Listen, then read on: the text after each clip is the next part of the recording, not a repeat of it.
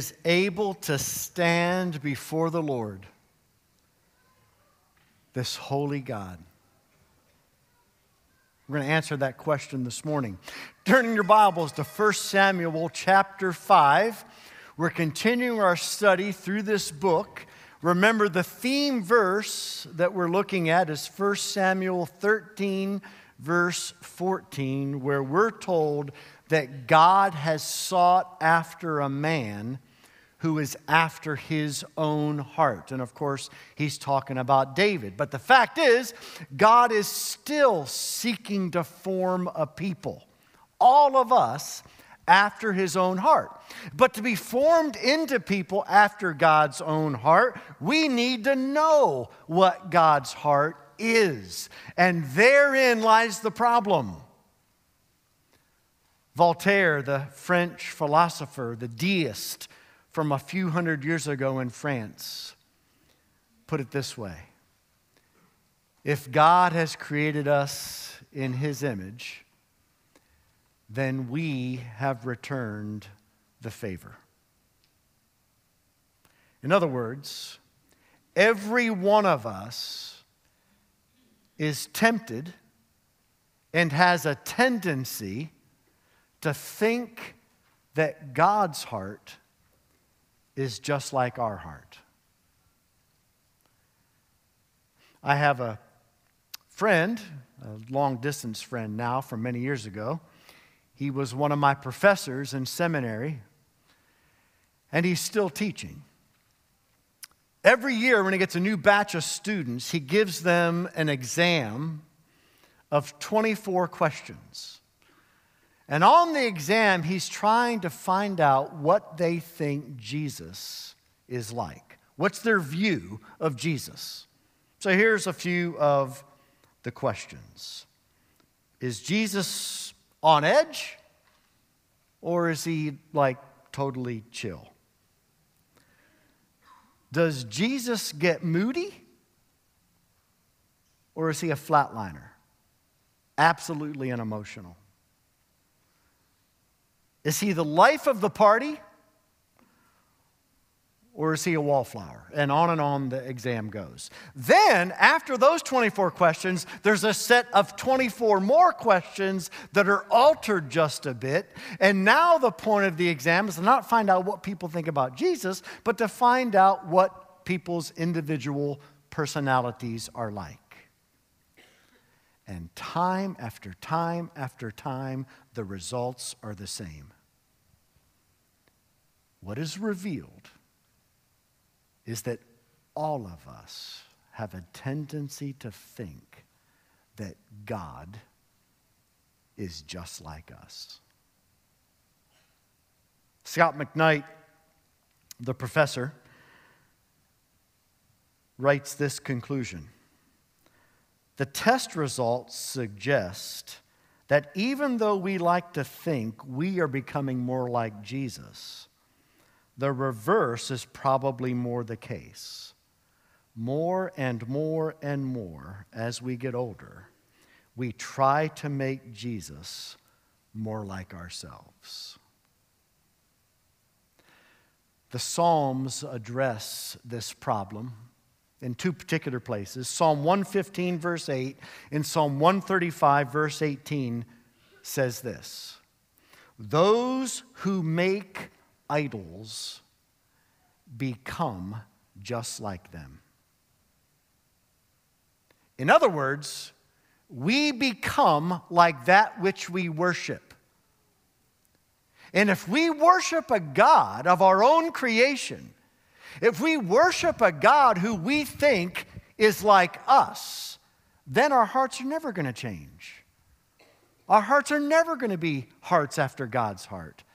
And so the Christian life and Christian discipleship is the process through which God, by His truth, exposes our wrong views of God's heart and brings our vision of God more into the reality of who God really is.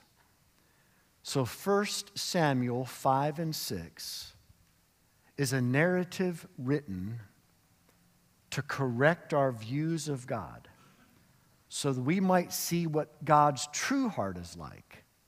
And seeing God's true heart, we worship him.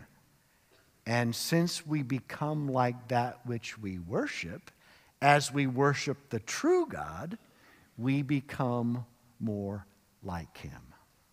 So with that introduction, let's all stand out of reverence for God's word. I'm not going to read all of 1 Samuel 5 and 6. I'm going to read verses 1 through 10 of chapter 5. Then we're going to skip most of chapter 6 and read verses 19 and 20. This is God's word. When the Philistines captured the ark of God, they brought it from Ebenezer to Ashdod. Then the Philistines took the ark of God and brought it into the house of Dagon and set it up beside Dagon. And when the people of Ashdod rose early the next day, behold, Dagon had fallen face downward on the ground before the ark of the Lord. So they took Dagon and put him back in his place. But when they rose early on the next morning, behold, Dagon had fallen face downward on the ground before the ark of the Lord, and the head of Dagon and both his hands were lying cut off on the threshold. Only the trunk of Dagon was left to him. This is why the priests of Dagon and all who enter the house of Dagon do not tread on the threshold of Dagon in Ashdod to this day. The hand of the Lord was heavy against the people of Ashdod, and he terrified and afflicted them with tumors, both Ashdod and its territory. And when the men of Ashdod saw how things were, they said, "The ark of the God of Israel must not remain with us, for his hand is hard against us and against Dagon our God." So they sent and gathered together all the lords of the Philistines and said, "What shall we do with the ark of the God of Israel?" They answered, "Let the ark of the God of Israel be brought around to Gath," another city in the Philistines. So they brought the ark of the God of Israel there. But after they had brought it around, the hand of the Lord was against the city, causing a very great panic. And he afflicted the men of the city, both young and old, so that tumors broke out on them. So they sent the ark of God to Ekron, another Philistine city. But as soon as the ark of God came to Ekron, the people of Ekron cried out, "They have brought around to us the ark of the God of Israel to kill us and our people." Now skip down to chapter 6, verses 19 and 20. Now here, the ark has been sent away from the Philistines. Now the ark has come back to the church. Now the ark has come back to the people of God in Israel, a place called Beth Shemesh. And yet it says that God, verse 19, struck some of the men of Beth Shemesh because they looked upon the ark of the Lord. He struck 70 men of them, and the people mourned because the Lord had struck the people with a great blow. Then the men of Beth Shemesh said, "Who is able to stand before the Lord, this holy God? And to whom shall he go up away from us?" May God bless the hearing and teaching of his inspired, infallible, inerrant, and authoritative word.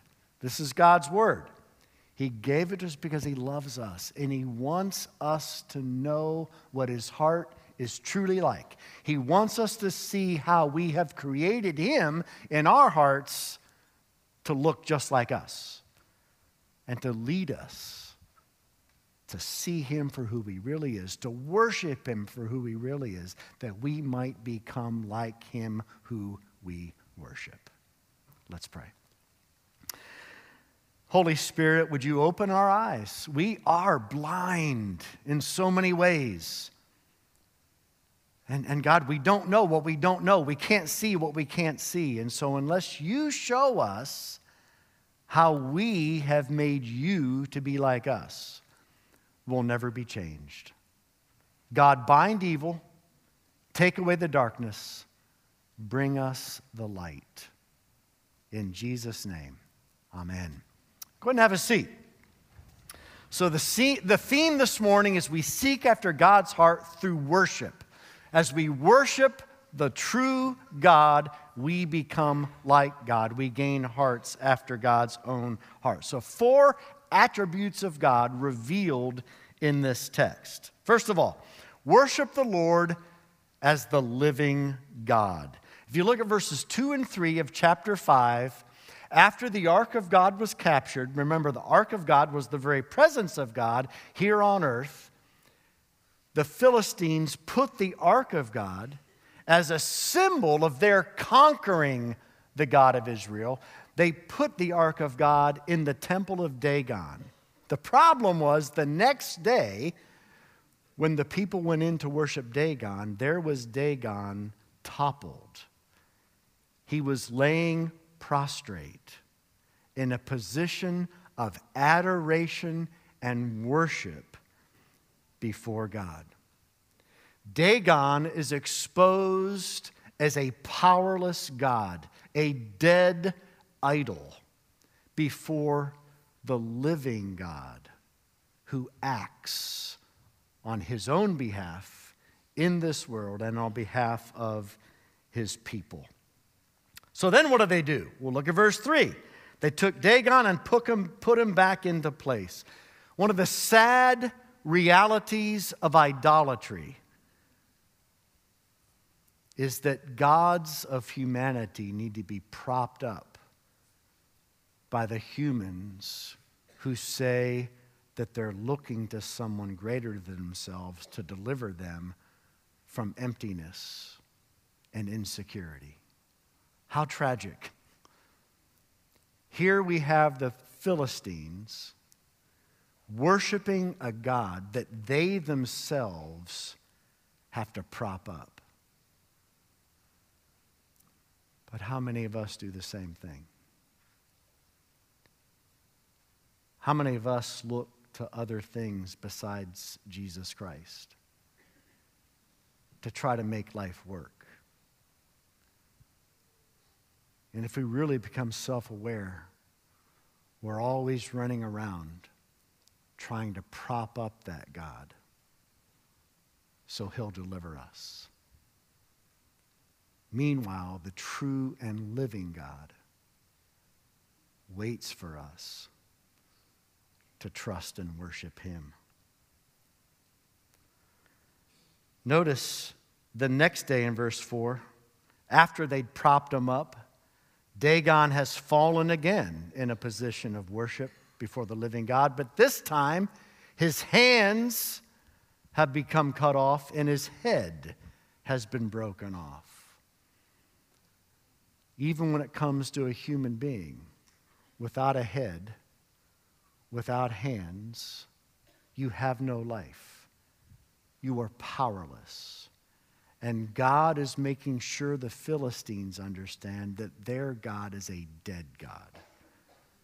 That their God is a powerless idol, lifeless.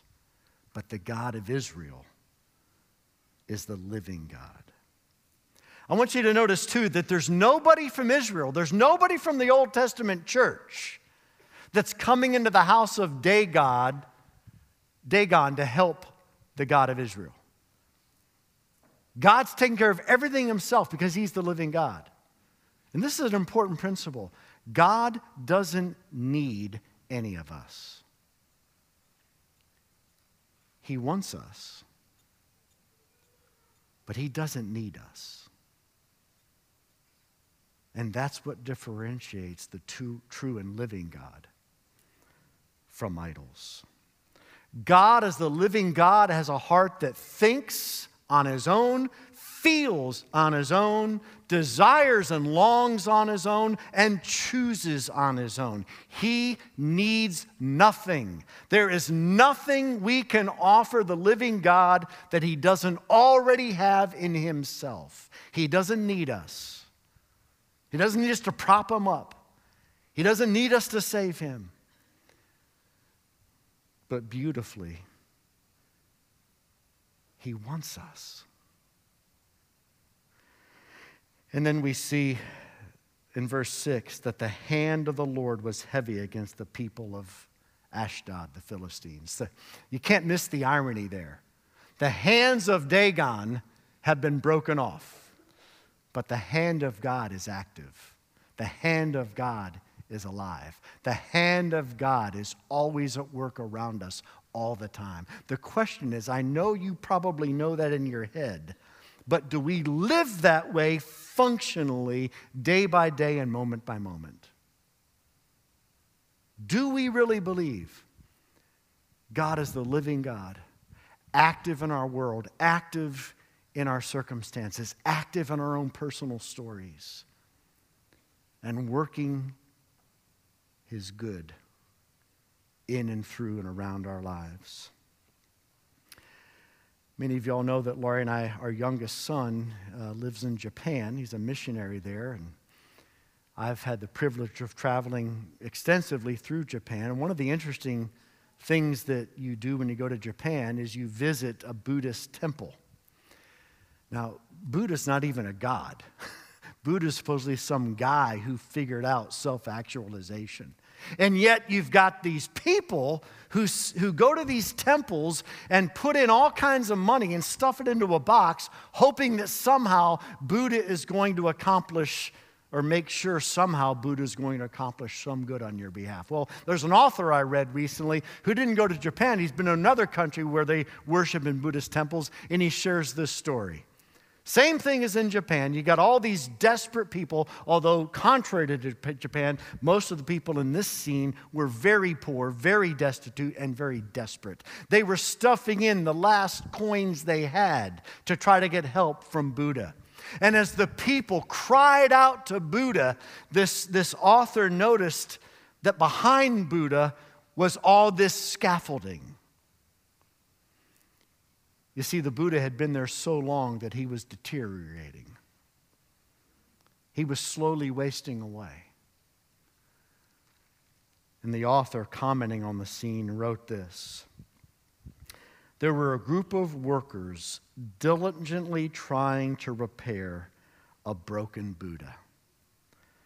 Broken people were bowing down to a broken Buddha, asking the broken Buddha to fix their broken lives, while broken people tried to fix a dead, broken Buddha."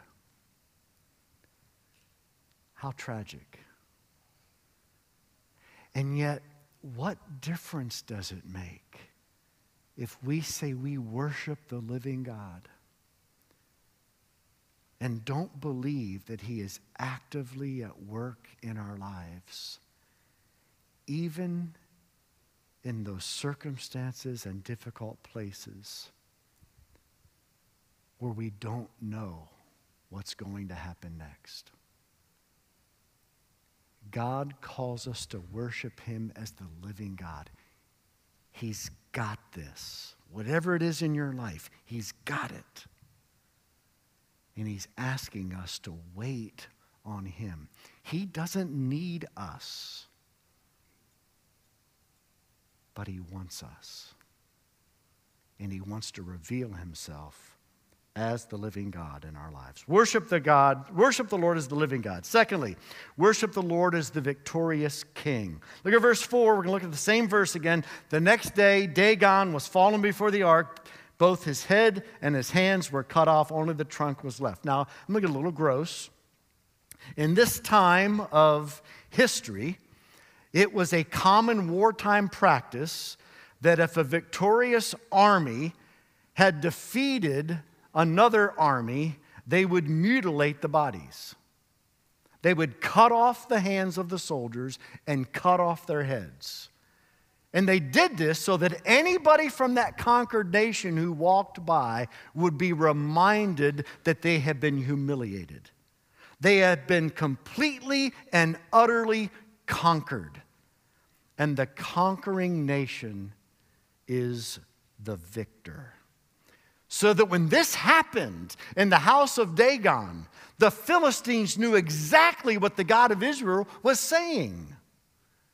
I am the God of victory, and nothing gets in my way, and nothing thwarts my purposes. And again, I ask each of us, is that our understanding of the victorious King? Do you believe that in your life right now, nothing is thwarting the progress of the kingdom in your life? Do you believe that the kingdom of God is coming in your life, through your life, on earth, as it is in heaven? Do you believe that Jesus Christ is the conquering king? Do you believe he's the soon and coming king to set up complete victory so that all that is untrue might be true and all that is wrong may be right? What happens here is, as you read the text in chapter 5, the ark of God becomes sort of a hot potato to the Philistines. It's like, I don't want it, you take it. I don't want it, you take it. I don't want it, you take it. Nobody wants it. And what ends up happening is God goes on a victory tour through the 5 main cities of the Philistines. I have a map of Philistia, which again, Philistia in the Middle Eastern language is Palestine. The west coast of the Holy Land is the land of the Philistines. And the 5 cities of the Philistines, starting down here left corner, Gaza, which we get the Gaza Strip, Ashkelon, Ashdod, going up, then go to the right, Ekron, and go south, Gath. Those are the 5 cities of the Philistines. And the ark started in Ashdod, and then they just sent it from city to city to city. And what they didn't realize is God was going to every city proclaiming his victory. God was proclaiming that he alone is the victorious God. The kingdom is coming, and nothing can thwart it.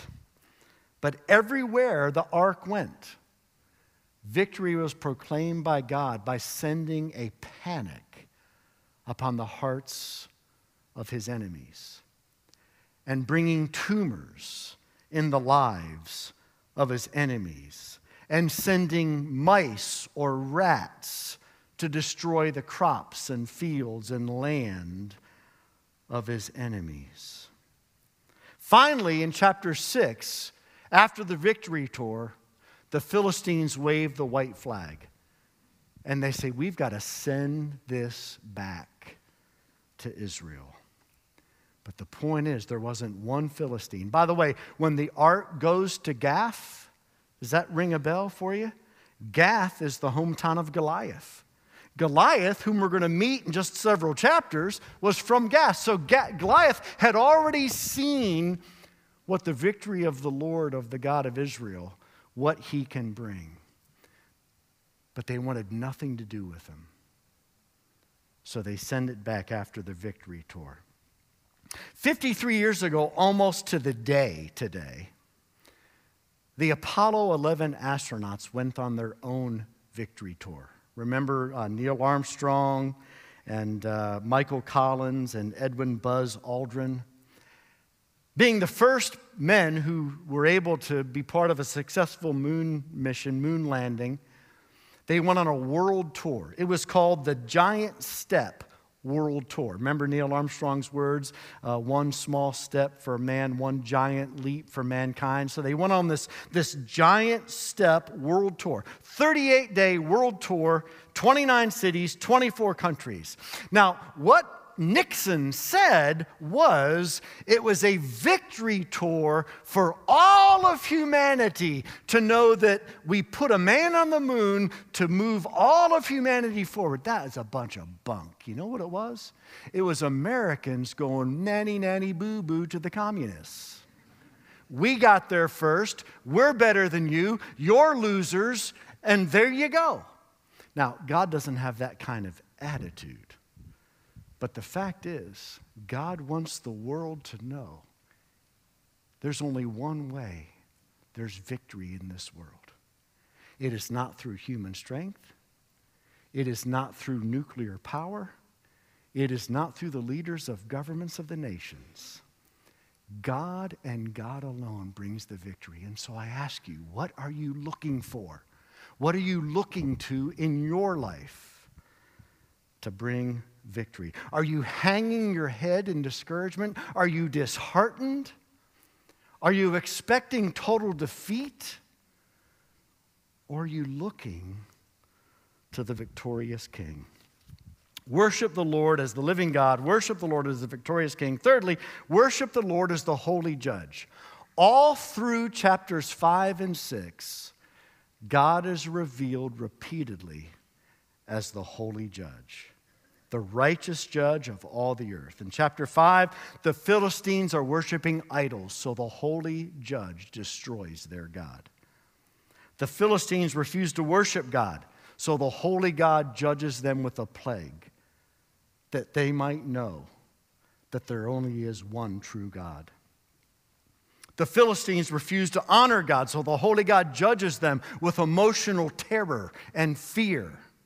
I believe, longing for them to turn like the Ninevites did to God in repentance. And then the Philistines didn't glorify God as the God of the universe. And in chapter 6, the holy God judges them by sending rodents to destroy their land. Now, God's not doing this because he's mean. God's doing this because he wants to reveal his heart to the nations. As the people of God, Israel was given the responsibility to be a blessing to all the nations of the earth. It is our role to not only know God, but to reveal and reflect and represent God. And God was doing this by showing the Philistines that he was the holy God. But God wasn't done yet. He wasn't only showing the Philistines that he was the holy God. Look at chapter 6, verses 19 and 20. At Beth Shemesh, a city in the Old Testament church. We don't know exactly what happened, but some of the men, 70 of them to be exact, looked irreverently at the ark. We don't know if they opened it up and looked inside. We don't quite know what happened, but they did something that was out of accord with how God said he's to be treated as holy. And God put them to death. You know, our culture is so quick to want to focus on God as love.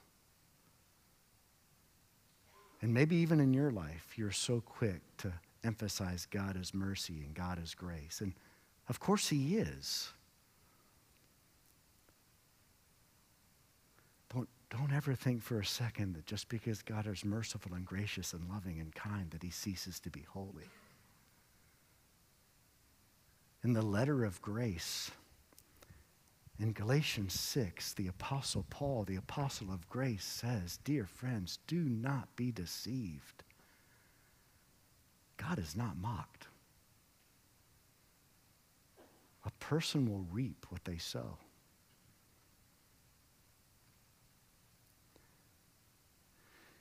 And that leads the people of Beth Shemesh to cry out in verse 20 when the 70 men were killed. Who can stand before the Lord, this holy God? 20 years later, we're going to find out in the next few chapters, David wants to bring the ark from where it ends up at the end of this narrative. And a good friend of him named Uzzah is helping to bring the ark on a cart the way it's supposed to be. And they hit a bump, and the cart begins to sort of topple, and it looks like the ark's going to fall off.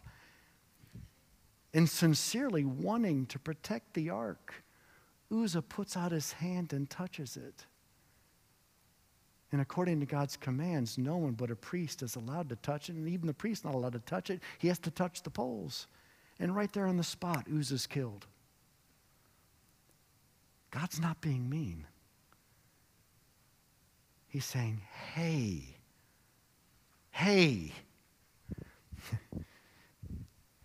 you're approaching somebody here that you can't comprehend. He is not a God to be trifled with. And you see, the more we understand that, the more precious grace is. If God's not a holy God, if God's like, he's a little bit different. He's a bit more moral than I am, then grace is like, okay, grace, cool. But if God is the infinitely holy God, before whom none of us can even stand without being disintegrated, and grace is the offer of being able to approach that God without fear, okay, grace is really something. But grace is nothing without holiness. And we must not allow grace as Christians to swallow up or diminish holiness. God is the holy judge of all the earth. Worship the Lord as the living God, the victorious King, the holy judge, and then fourthly, worship God, the Lord, as the gracious Redeemer. Verse 20 of chapter 6, who is able to stand before the Lord, this holy God? The answer is none of us. In our own record building of righteousness, none of us can stand before the Lord, this holy God. But there is one who was a man, who was able to stand before the Lord, this holy God.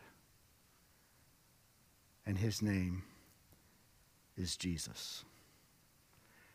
And Jesus, in order for us to be able to stand with him in the presence of this holy God, in order for us to experience the victory of the victorious King, in order for us to experience the love and all the benefits of the active hand of God, of the living God, Jesus allowed all the things that God allowed to happen to him in 1 Samuel 5 and 6 to happen to Jesus himself. You realize what happened? In 1 Samuel 5, the Philistines thought they had conquered the God of the universe. In first century Jerusalem, Jesus allowed the Romans and the Jews to think that they had conquered Jesus. The Ark of the Covenant was placed in the house of Dagon. The message was that Yahweh, the Lord, was now nothing but a house servant to Dagon. Humiliation. And Jesus allowed himself to be humiliated, to be thought a common criminal. Jesus took upon himself the plagues that our sin deserved, that were thrown on the Philistines because they didn't worship the true God. Jesus took on the plague of God's wrath. We don't treat God with reverence, just the way the men of Beth Shemesh failed to. And fire should come out from the throne of God and consume us. But instead, Jesus allowed himself to be consumed so that we could live. Jesus experienced God's wrath. Jesus was terrified on the cross. My God, why have you forsaken me? The terror that the Philistines experienced should be our terror. But instead, Jesus took it upon himself. Calvary is the new and better and greater house of Dagon, where the God of the universe appears to be defeated, appears to be humiliated, appears to be overthrown. But just like the next day, Dagon was flat on his face, prostrate before the living God, in 3 days Jesus rose and showed the universe the victorious God had come through once again. And so in your lives today, what are you worshiping? Apart partial figment of your own imagination, creating God after your own image? Or are you worshiping the living God? Are you believing and trusting and hoping that God is at work around you all the time?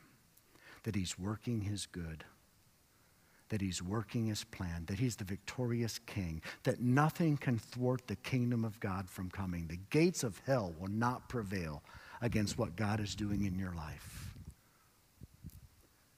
And are you treating God as holy? Or have you bought into cheap grace? Let me just encourage all of us to run back to the gracious Redeemer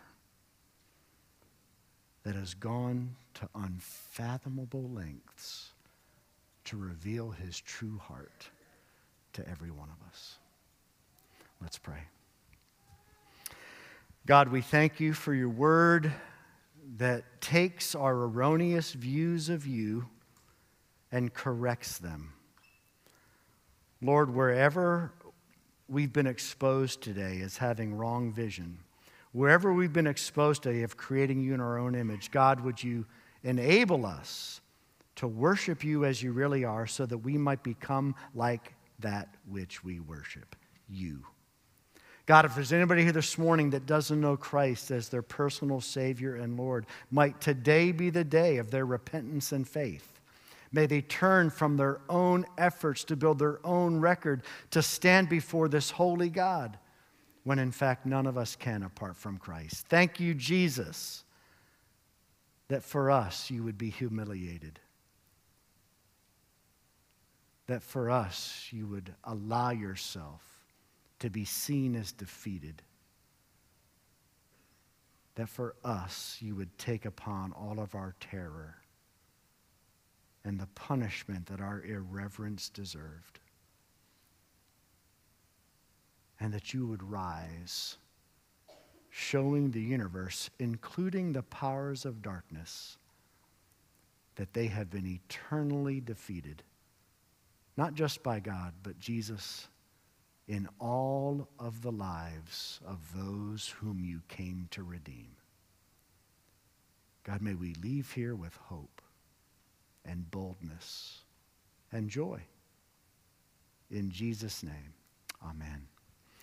Let's all stand. Let's hear the benediction, the promise of God's gracious kindness and power upon our lives as we leave.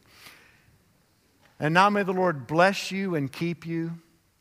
May the Lord turn his countenance upon you and be gracious to you. May the Lord turn his face toward you and give you his peace, both now and always. Amen. Amen.